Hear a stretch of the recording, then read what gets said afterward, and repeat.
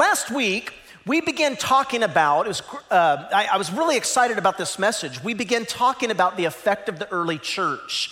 And we asked the question, what is it about the church that turned the world upside down? Now, usually when you ask that question, typically people will respond and say something like, well, you know, it was easy for them to believe it back then. People were superstitious back in those days. You know, the claims of Jesus were more palatable, they were more palpable, so people just accepted them regularly. And then somebody typically says, but we've changed today. Today we're thinkers. Today we're far more skeptical. They were superstitious, but you know, not us. Now, the problem with that statement is, I'm just gonna tell you from a historical perspective it is just not true. In fact, if you just read the literature, you will see it's a simple historical fact that in the Greco-Roman world where Christianity was actually born, the claims of Jesus were every bit as inconceivable to them as they would be to a skeptic today. Now, albeit for different reasons. But frankly, the idea that they would believe in Jesus was far more improbable than today. And yet somehow, years ago, these people came to believe these things. Now you have to understand this. They shouldn't have believed it. I've talked about this before. It did not fit within their view. So the question you have to ask is, the question that we should ask because it's a proof is, why did people believe? Do we all understand you have to weigh the evidence? History is a proof. Why did this thing grow? Because I'm telling you it shouldn't have. How did it grow? Because it shouldn't have. So do you remember that last week we began looking at some writings? We began to look at Acts chapter 2 and Acts chapter 4. And then you remember I referenced Acts 11 and 13. If you weren't here, go back and watch these online. But we began to read the text to get an idea of what is it that made the church grow, because we want to have an idea because we want to make an impact in the world. What is it that they did? Therefore, what is it that we should do?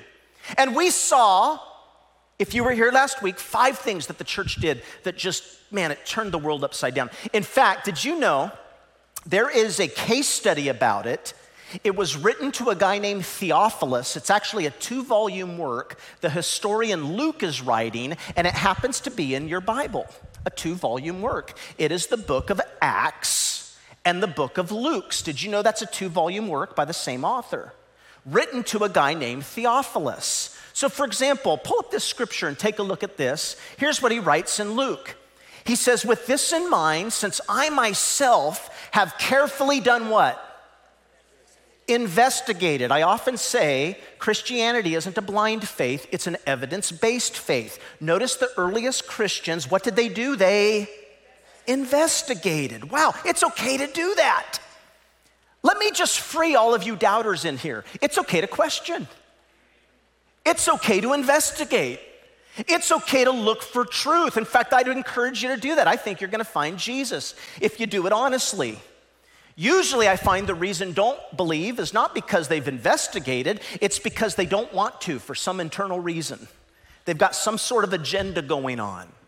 But he says, I too decided to write an orderly account for you. In other words, he's saying, Theophilus, I want you to be convinced. I want you to be absolutely sure in your mind that these things are true. Does that make sense to everybody?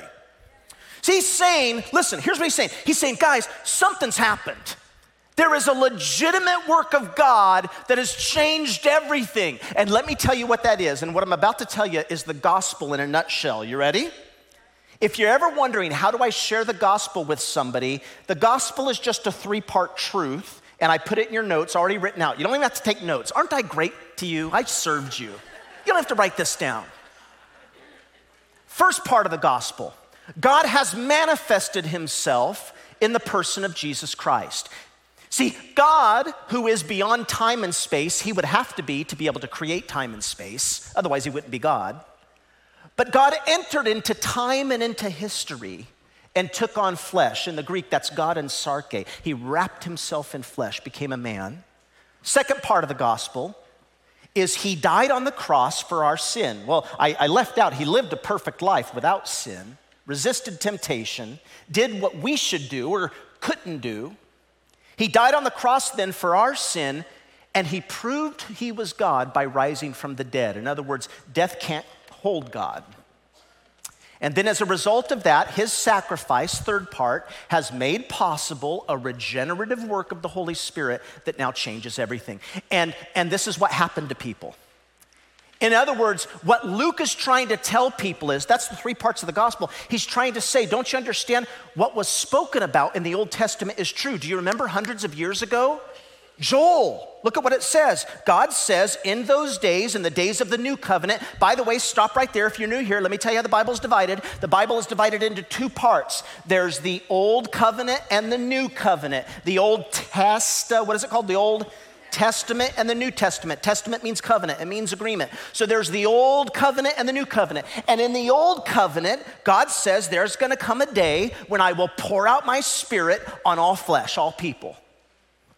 And your sons and your daughters are going to prophesy. Your old men are going to dream dreams. Your young men will see visions. In other words, it's going to be awesome. Okay?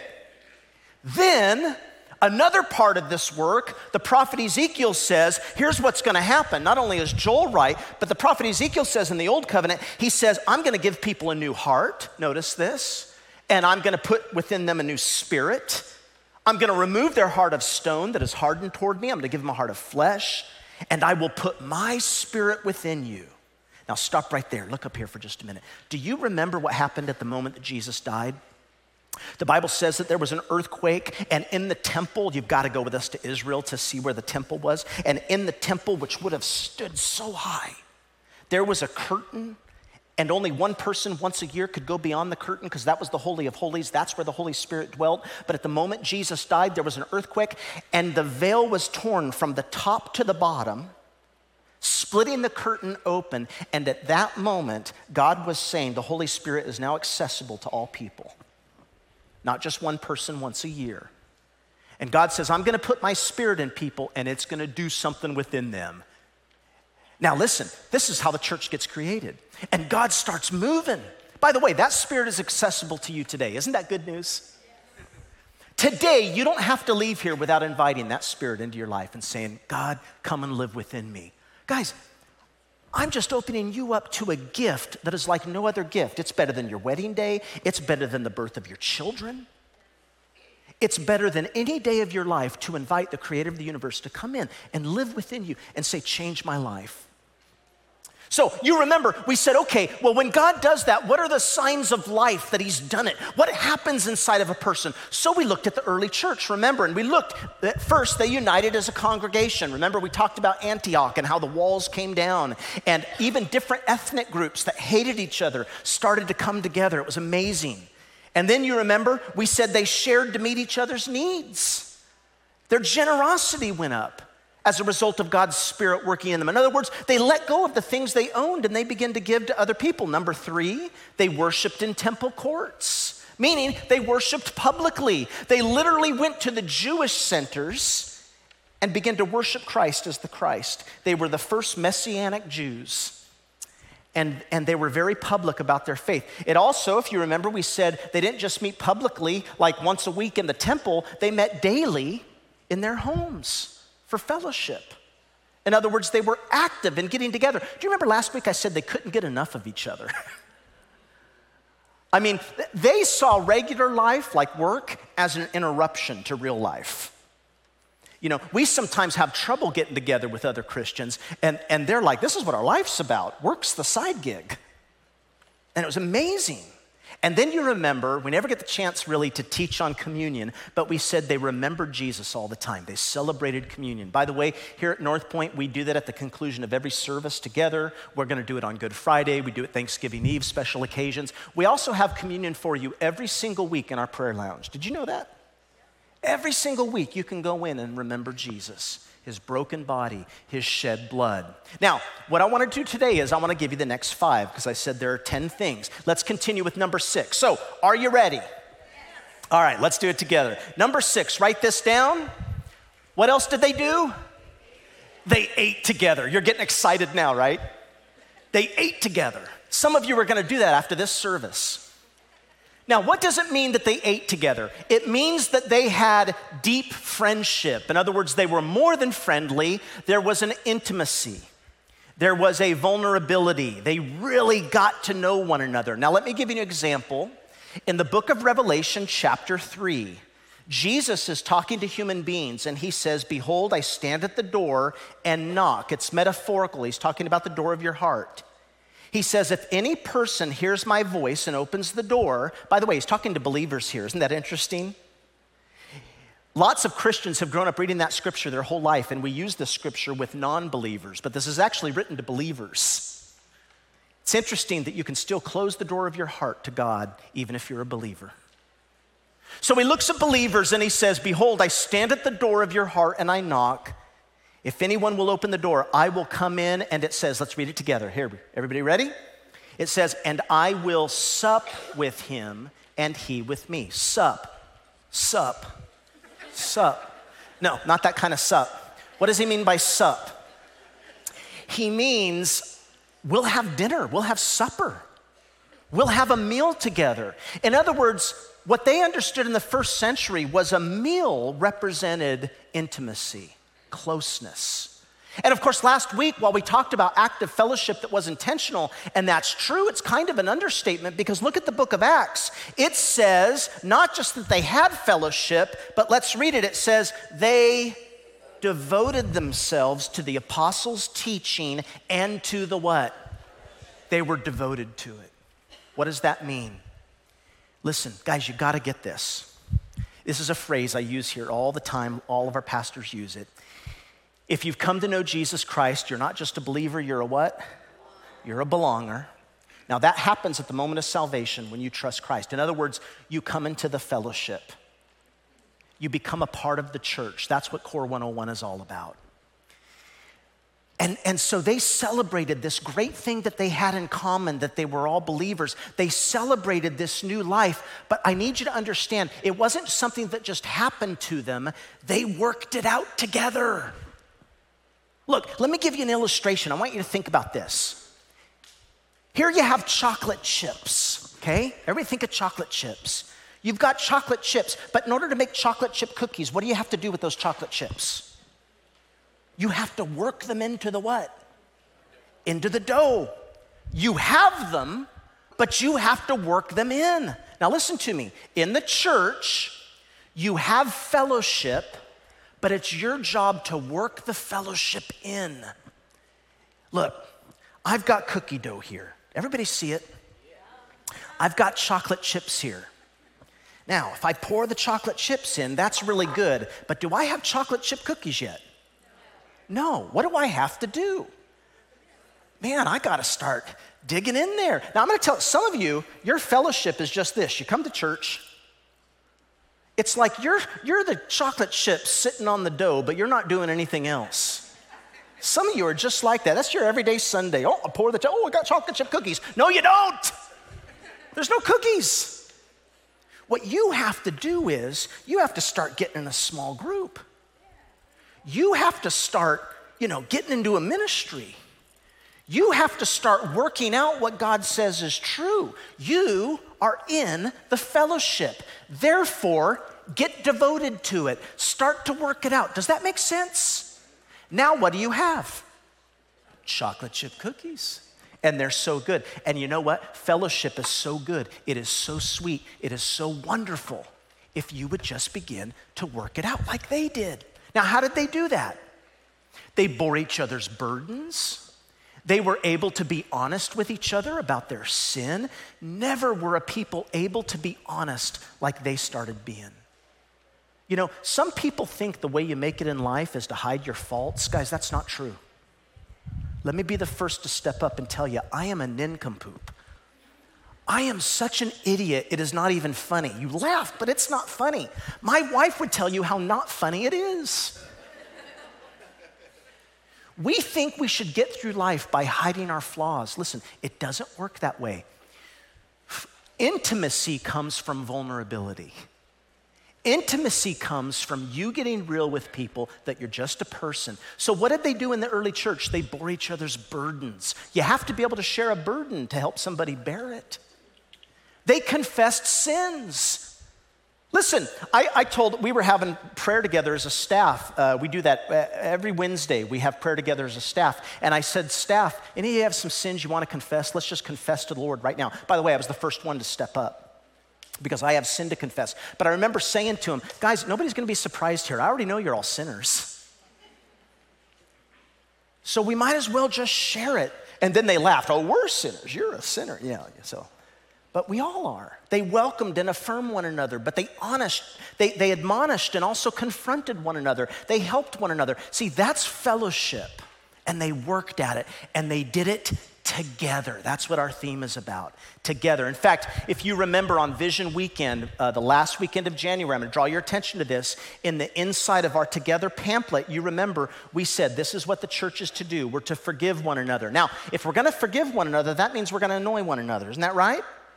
There should be a scripture that says annoy one another, because you have to annoy one another to be able to forgive one another. Annoy one another, forgive one another, agree with one another. You have to have disagreements to be commanded to agree, don't you? Agree with one another, bear with one another, bear each other's burdens, give preference to one another, confess your sins to one another. You get the idea. But it's all about doing this together. That's what it means when they ate together. All right, let's go to number 7. You ready? Write this down, number 7. We talked about this too. It says that the church began to give, and they didn't just give, but they gave generously and they gave joyfully. It's what we call around here giving gladly. Now, I want to talk to you about how they gave, because the scripture says in Acts chapter 2 that they literally would sell their property and possessions and give it to anybody who had need. They didn't just give the extra. They literally reprioritized their life to be able to take care of their giving.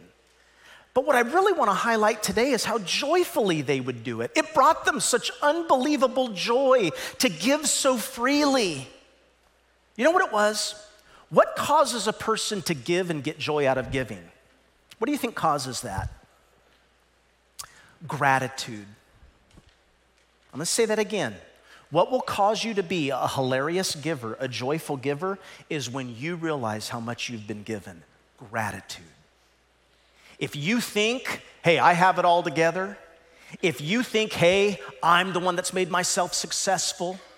If you think, hey, nobody deserves to get what I got, I'm a self-made man or a self-made woman, you're not going to want to give anything. But if you realize everything you have is because of God, if you realize that you were saved by grace through faith, it is not of yourself, it is a gift of God, it is not of works, you cannot boast. See, generosity comes from a grateful heart. By the way, we just finished 4 weeks of testimonies of people who have learned to give gladly in our church. You guys remember those? Over the last 4 weeks we've shared them. We've had 49 new families step up and start giving for the first time. Isn't that awesome? It's awesome. Now I'm excited not just that we would meet our vision goals for our budget, and that's what your giving does. When you guys voted yes to give to our budget, but what I'm most excited about, I am excited about that, but what I'm more excited about is that God's gonna work in their heart like he never has before. All through the Bible, God says, don't you test me. Don't test me on this. In fact, God says, don't test me on anything except for one thing, giving. When it comes to giving, he says, go ahead, test me and see if I won't pour out from heaven blessings. And so, there's this great scripture that talks about how the Israelites would give, and it's such a good picture. They would pass baskets of their income. There was a passing of baskets. And look what it says in Deuteronomy chapter 28. It says, the priest will take the basket from your hands and set it down in front of the altar of the Lord your God, and then you will declare before the Lord your God, my father was a wandering Aramean, and he went down to Egypt with a few people, and he lived there, and he became a great nation, powerful and numerous. But the Egyptians mistreated us and made us suffer, subjecting us to harsh labor. Then we cried out to the Lord, the God of our ancestors, and the Lord heard our voice and saw our misery, our toil, and our oppression. So the Lord brought us out of Egypt with a mighty hand and an outstretched arm, with great terror and with signs and wonders. He brought us to a place and gave us this land flowing with milk and honey. Stop right there. What are they recognizing as they give their offering? They're recognizing what God's done. It's gratitude. And so then because of that gratitude, because of the deliverance, look at what they do. It says, and now I bring the first fruits of the soil that you, Lord, have given me. Place that basket before the Lord your God and bow down before him. What makes you generous? Gratitude does. Gratitude. Let me give you number 8. Write this down. What is it that the early church did that changed the world? Write this down, because this is what we've got to do. They built a reputation for love. They built a reputation for love. Now, I've mentioned this book a few times before. It's an amazing book that you should pick up. It's called The Rise of Christianity by a sociologist, historian by the name of Stark. Really, you've got to get it. It's amazing. But he's trying to answer the same question we're looking at. He's saying, why did Christianity succeed in the Roman Empire? Now, guys, let me give you an idea of why this is so important. Do we understand the magnitude? Christianity in 100 years went from being about 6% of the population to 50% of the population in only 100 years. That has never happened. That is a miracle. Something must have happened that caused that. And his book is pretty intriguing. You got to pick it up. One of the reasons he brings up is he talks about how these great plagues would go through the land and went through the Roman Empire. In fact, the first couple of centuries after Jesus, there were 2 great plagues. The first one was in 165 AD. The second one was in about 251 AD. They both lasted about 15 years. Guys, I got to tell you, that's bad. It was probably something like smallpox. We don't know what it was, but we have some descriptions in history. But gosh, we suffered for about 2 years with COVID. They suffered for about 15 years with smallpox or something like it. As we look at the references, here's what we know when you read the history. It says, it was absolutely devastating, particularly in the cities. During the height of the second plague, 5,000 people a day died. 35,000 people a week died. Now, these people are dying in Rome. I want you to think about that. We're talking about statistics of 35,000 people a week are dying, maybe 25 to 30% by the time it was done of the whole population within the Roman Empire. Now, that's what they had to go through. The Greeks, the Romans, the pagan majority. And by the way, people in those days had no idea of how to cure things. They had no idea about the source of these things. But there was one thing they did know. They knew that it was spread through contact. So talk about social distancing. As a result, what happened? Listen, here's what happened in history. It's well documented. Everybody started leaving the city in droves. The doctors, the rich, they got out of the cities. In fact, there are many accounts you can read that even families, when they saw their children sick, when they saw their brother sick, when they saw their wife sick, they just abandoned their families and get out of the city. They left one another. Who was the one group of people that did not leave? Guess who? The Christians. It's well documented that it was the Christians that stayed in the cities, and not only did they care for their own sick, but they're the ones that developed dynamic nursing services. They went out and they brought people into their homes. We have reports about this. They cared for all sorts of pagan sick. And I'm going to tell you, as a result, lots of Christians died. Here's the question I'm going to ask you. Why did they do that? Well, again, I want you to think about the gospel. Why would a Christian do that? Let me just think about this, the gospel. Pagan people, by their worldview, they think that this life is all there is. That's very different than a Christian. See, the way Christians looked at the world, they know that this life is boot camp.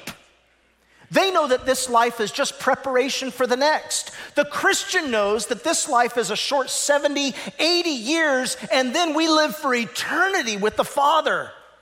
Pagans had no assurance of salvation. Why were they so eager to split? Because they thought this is all there is. But the Christian thinks differently. Why? Because the Christian doesn't grab onto this life for everything.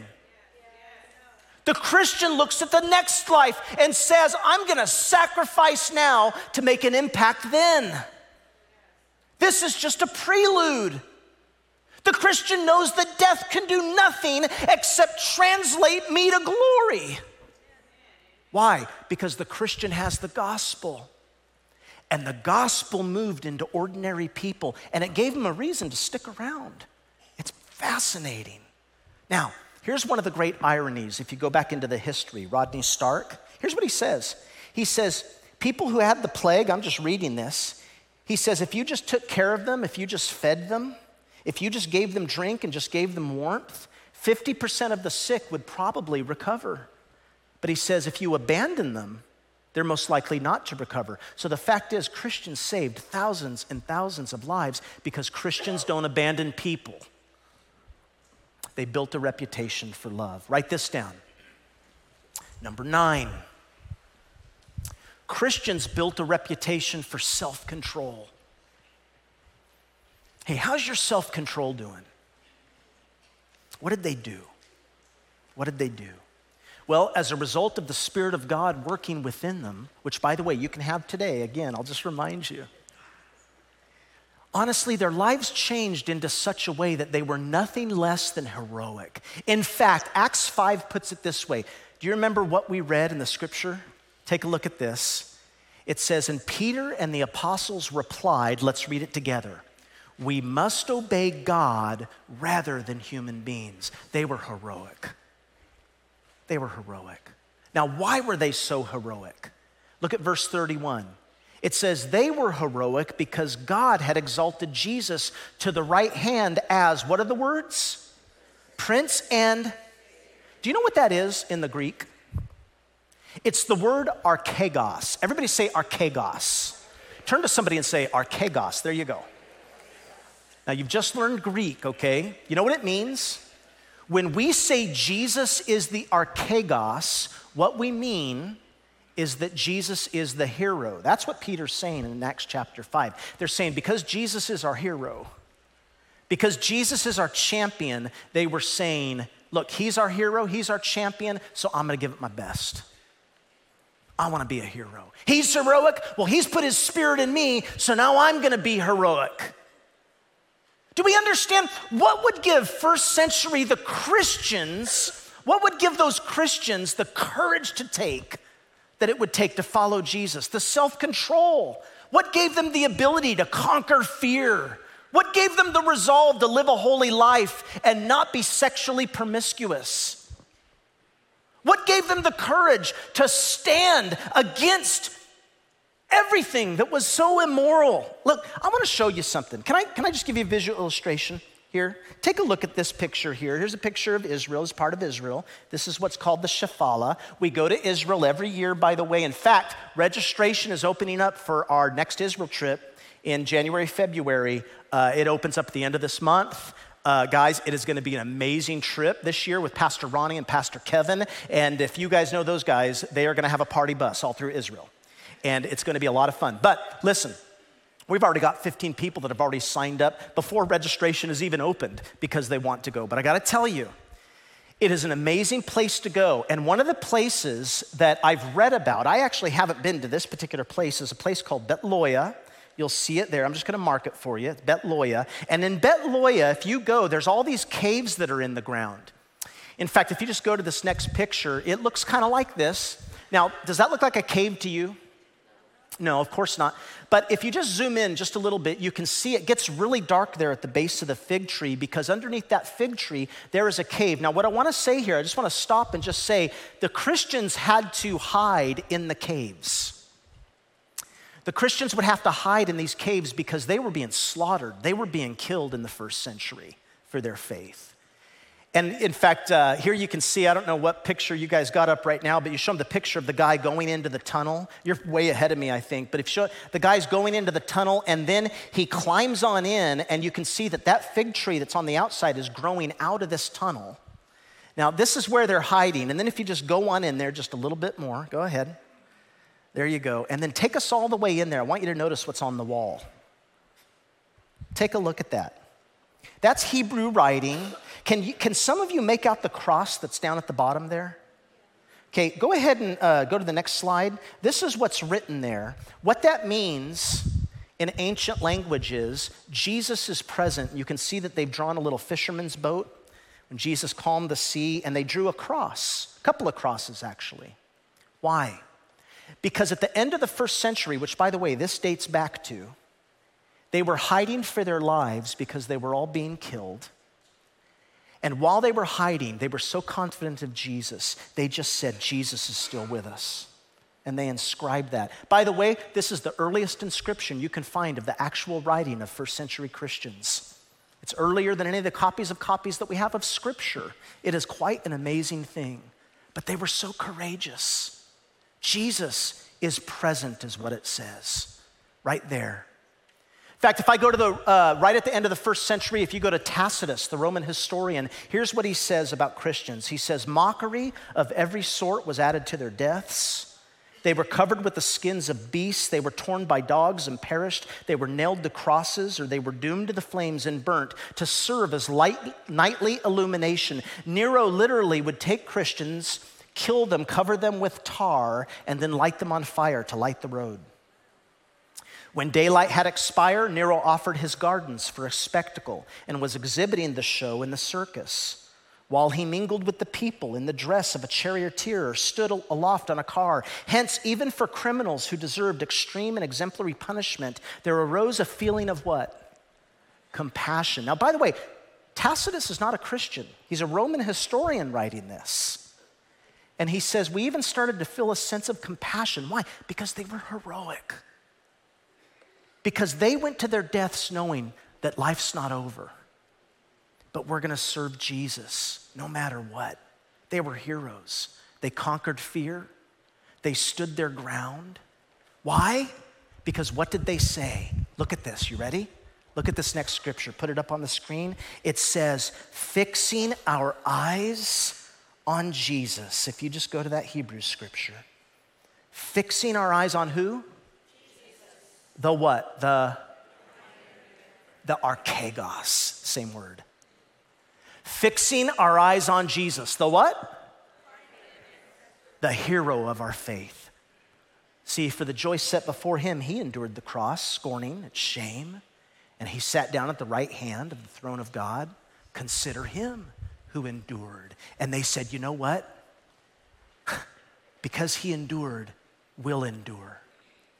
The heroic washed back into their lives. I'm gonna ask you, how has the heroicness of Jesus washed back into your life? What are you willing to stand for? By the way, sometimes it's funny, I hear people say things like, especially skeptics, they say, well, you know, the disciples probably didn't, you know what? They say the resurrection probably didn't happen. The disciples just wanted people to believe it happened, so they come up with theories like they stole his body or something. Guys, no, you don't understand. They weren't eager to believe it. And you'd say, well, they made it up. Well, are they gonna make it up to the point of becoming candles covered with tar and killed? Really? And they shouldn't have believed it. They didn't believe in the resurrection like that. To think that they would make it up, what did they get out of making it up? In fact, I saw a humorous video. I wanna share it with you just to illustrate what I'm talking about. Take a look at this real quick. Just watch this. Are we all here? I need 100% participation for this to work. Yeah, everyone's here. All 12, 11. 11 of us. What's the plan? Well, as you know, Jesus is dead. But stick with me, okay? Stick with me. I have a plan. We are going to steal his body. Okay, I'm tracking with you. What's next? And then we're going to tell the whole world that he rose from the dead. Oh, you know I'm in. I love it already. All right, classic. Then what? And then we're all going to get brutally murdered. Wait. Come again. Could you go over that last part real quick? Oh, what? We get murdered. What's the problem? I like it. I like it. I mean, don't get me wrong, Pete. I love me a good hoax as much as the next guy, right? What's in it for us? Do we all get riches, fame, and fortune first, right? No, get this. You're going to be hated, persecuted, and reviled for the rest of your life.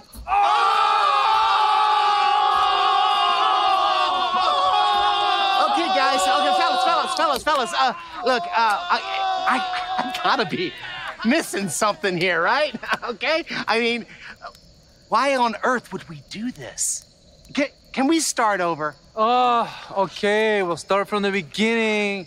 Everybody, for John, the beloved disciple. So, okay. We go down to Jesus' tomb. Sounds good. This is really easy. Then we pay off the Roman soldiers that are guarding the tomb with their lives. Why would they do that? Then we somehow roll away the big stone that's in front of the tomb. Obviously, you have to move the rock first. Duh. And then we steal his body. Yeah, I mean, I guess. Then we tell the whole world that he rose from the dead, and we get brutally murdered for our troubles. Epic break, bro. Peter, you rock. Okay, guys. Okay, and then what? Then we all get killed. Come on. When do we see ourselves become exalted and praised? That's just it. You don't! Okay, I'm gonna stop right there. By the way, it goes a little longer. You can watch it on YouTube. Listen, one of the greatest New Testament scholars, and frankly, one of the greatest historians alive today is a guy by the name of N.T. Wright. He's phenomenal. I'd encourage you to read any of his books. And he has this powerful quote. I want you to see what he says. He says, "It cannot be stressed too strongly that first century Jews were not expecting people to rise from the dead as isolated individuals. Resurrection for them, remember, based on Daniel 12, was something that might happen to us all on a great future occasion when God brought history to an end and the whole world was renewed. It will not do, therefore, to say that Jesus' disciples were so stunned and shocked by his death, so unable to come to terms with it, that they projected their shattered hopes onto the screen of fantasy and invented the idea of Jesus' resurrection as a way of coping with their cruelly broken dreams. That has an initial apparent psychological plausibility to a 20th century mind, but it will not work as serious first century history." That is so important to remember. No. What gave them archegos? What gave them self-control? The ability to stand courageous. Can I just ask you a question? How are you standing up for Jesus in your workplace? How's your archegos as you look to Jesus as your hero? Do you know why they believed it? Let's go back to Luke. It says, because they carefully investigated everything from the beginning. Something happened in the world. It was because they saw an evidence that was believable. God had come into the world and they gave their lives to it. So Peter then replies, "I'm sorry. We must obey God rather than human beings. The God of our ancestors raised Jesus from the dead, whom you killed by hanging him on the cross. But God has exalted him to the place of what? Hero. And he's our hero. And they were heroes. So we have to obey God." By the way, do you know what Peter was saying? I'm gonna close with just a few thoughts and we'll be done. You know what Peter was saying here? I hope you get this. He was saying, look, Christians have to make hard choices in life, but that shouldn't surprise us. Do you know what our problem is as Americans? We've just been pampered. We live in a pampered age. We've grown so comfortable. No, Jesus made hard choices. Let's fix our eyes on him and let the heroic wash back into our lives. Do you see? What do I want you to see? I want you to see that Peter in Acts chapter 5 is using a word deliberately to a very strong concept. We don't have that concept today of the heroic. But Peter knew it was used in Greek literature, archegos. Do you know that was the word that they used for Pericles and Hercules? Everybody would have understood what Peter was saying in Acts 5. What was he evoking? He was saying, let me tell you about the ultimate hero.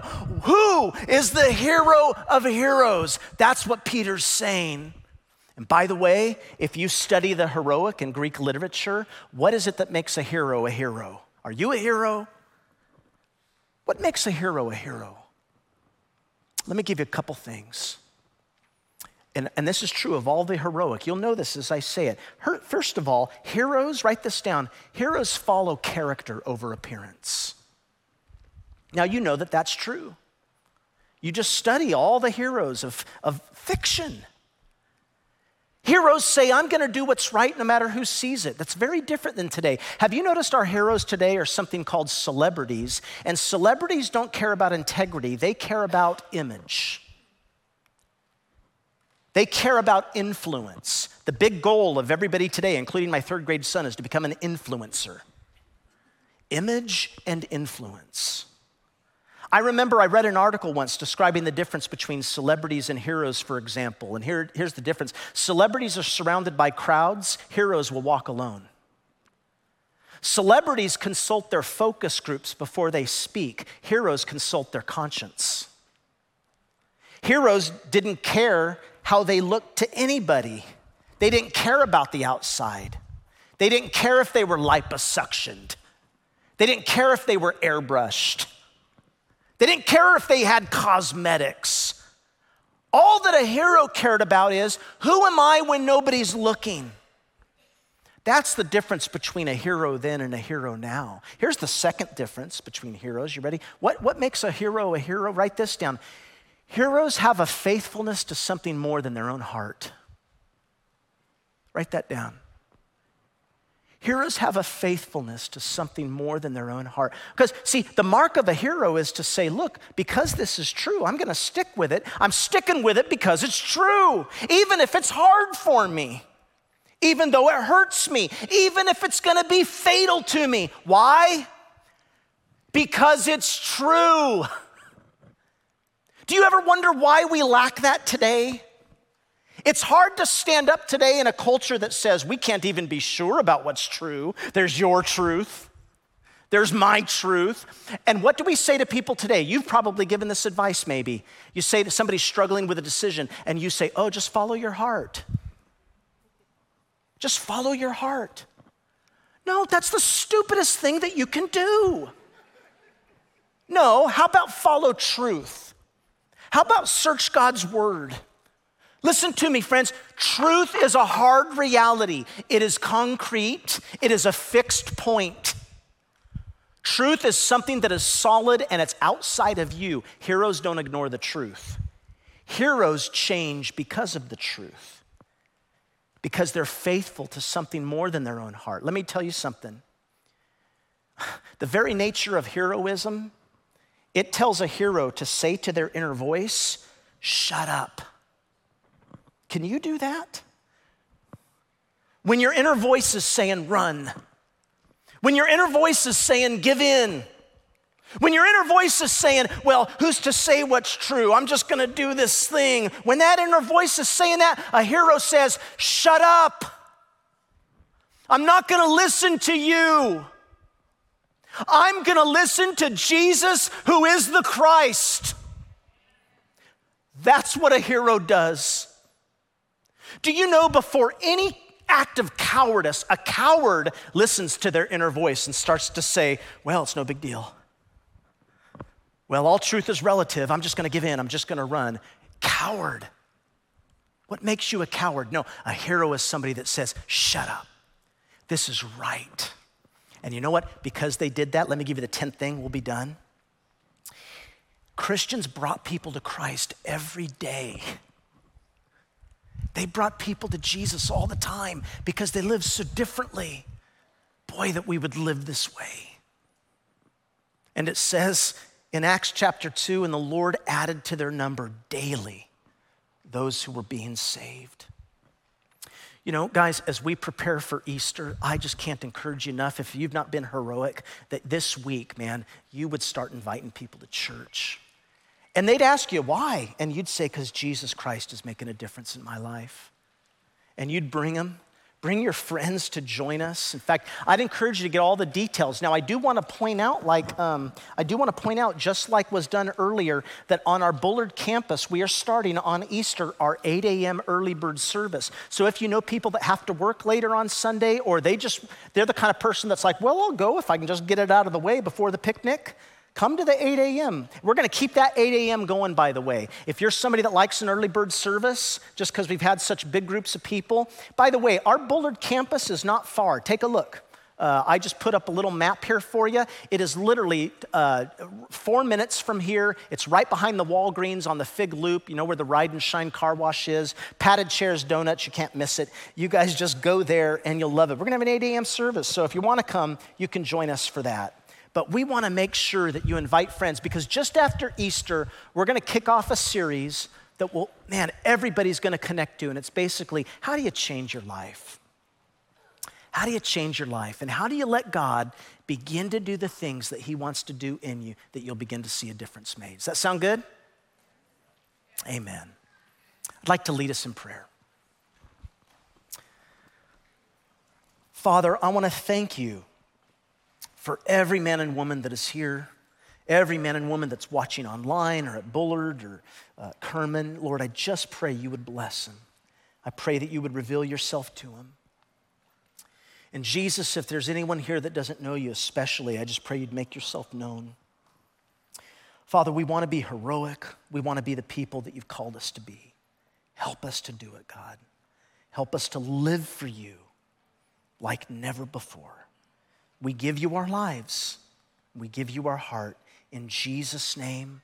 And everybody said, amen.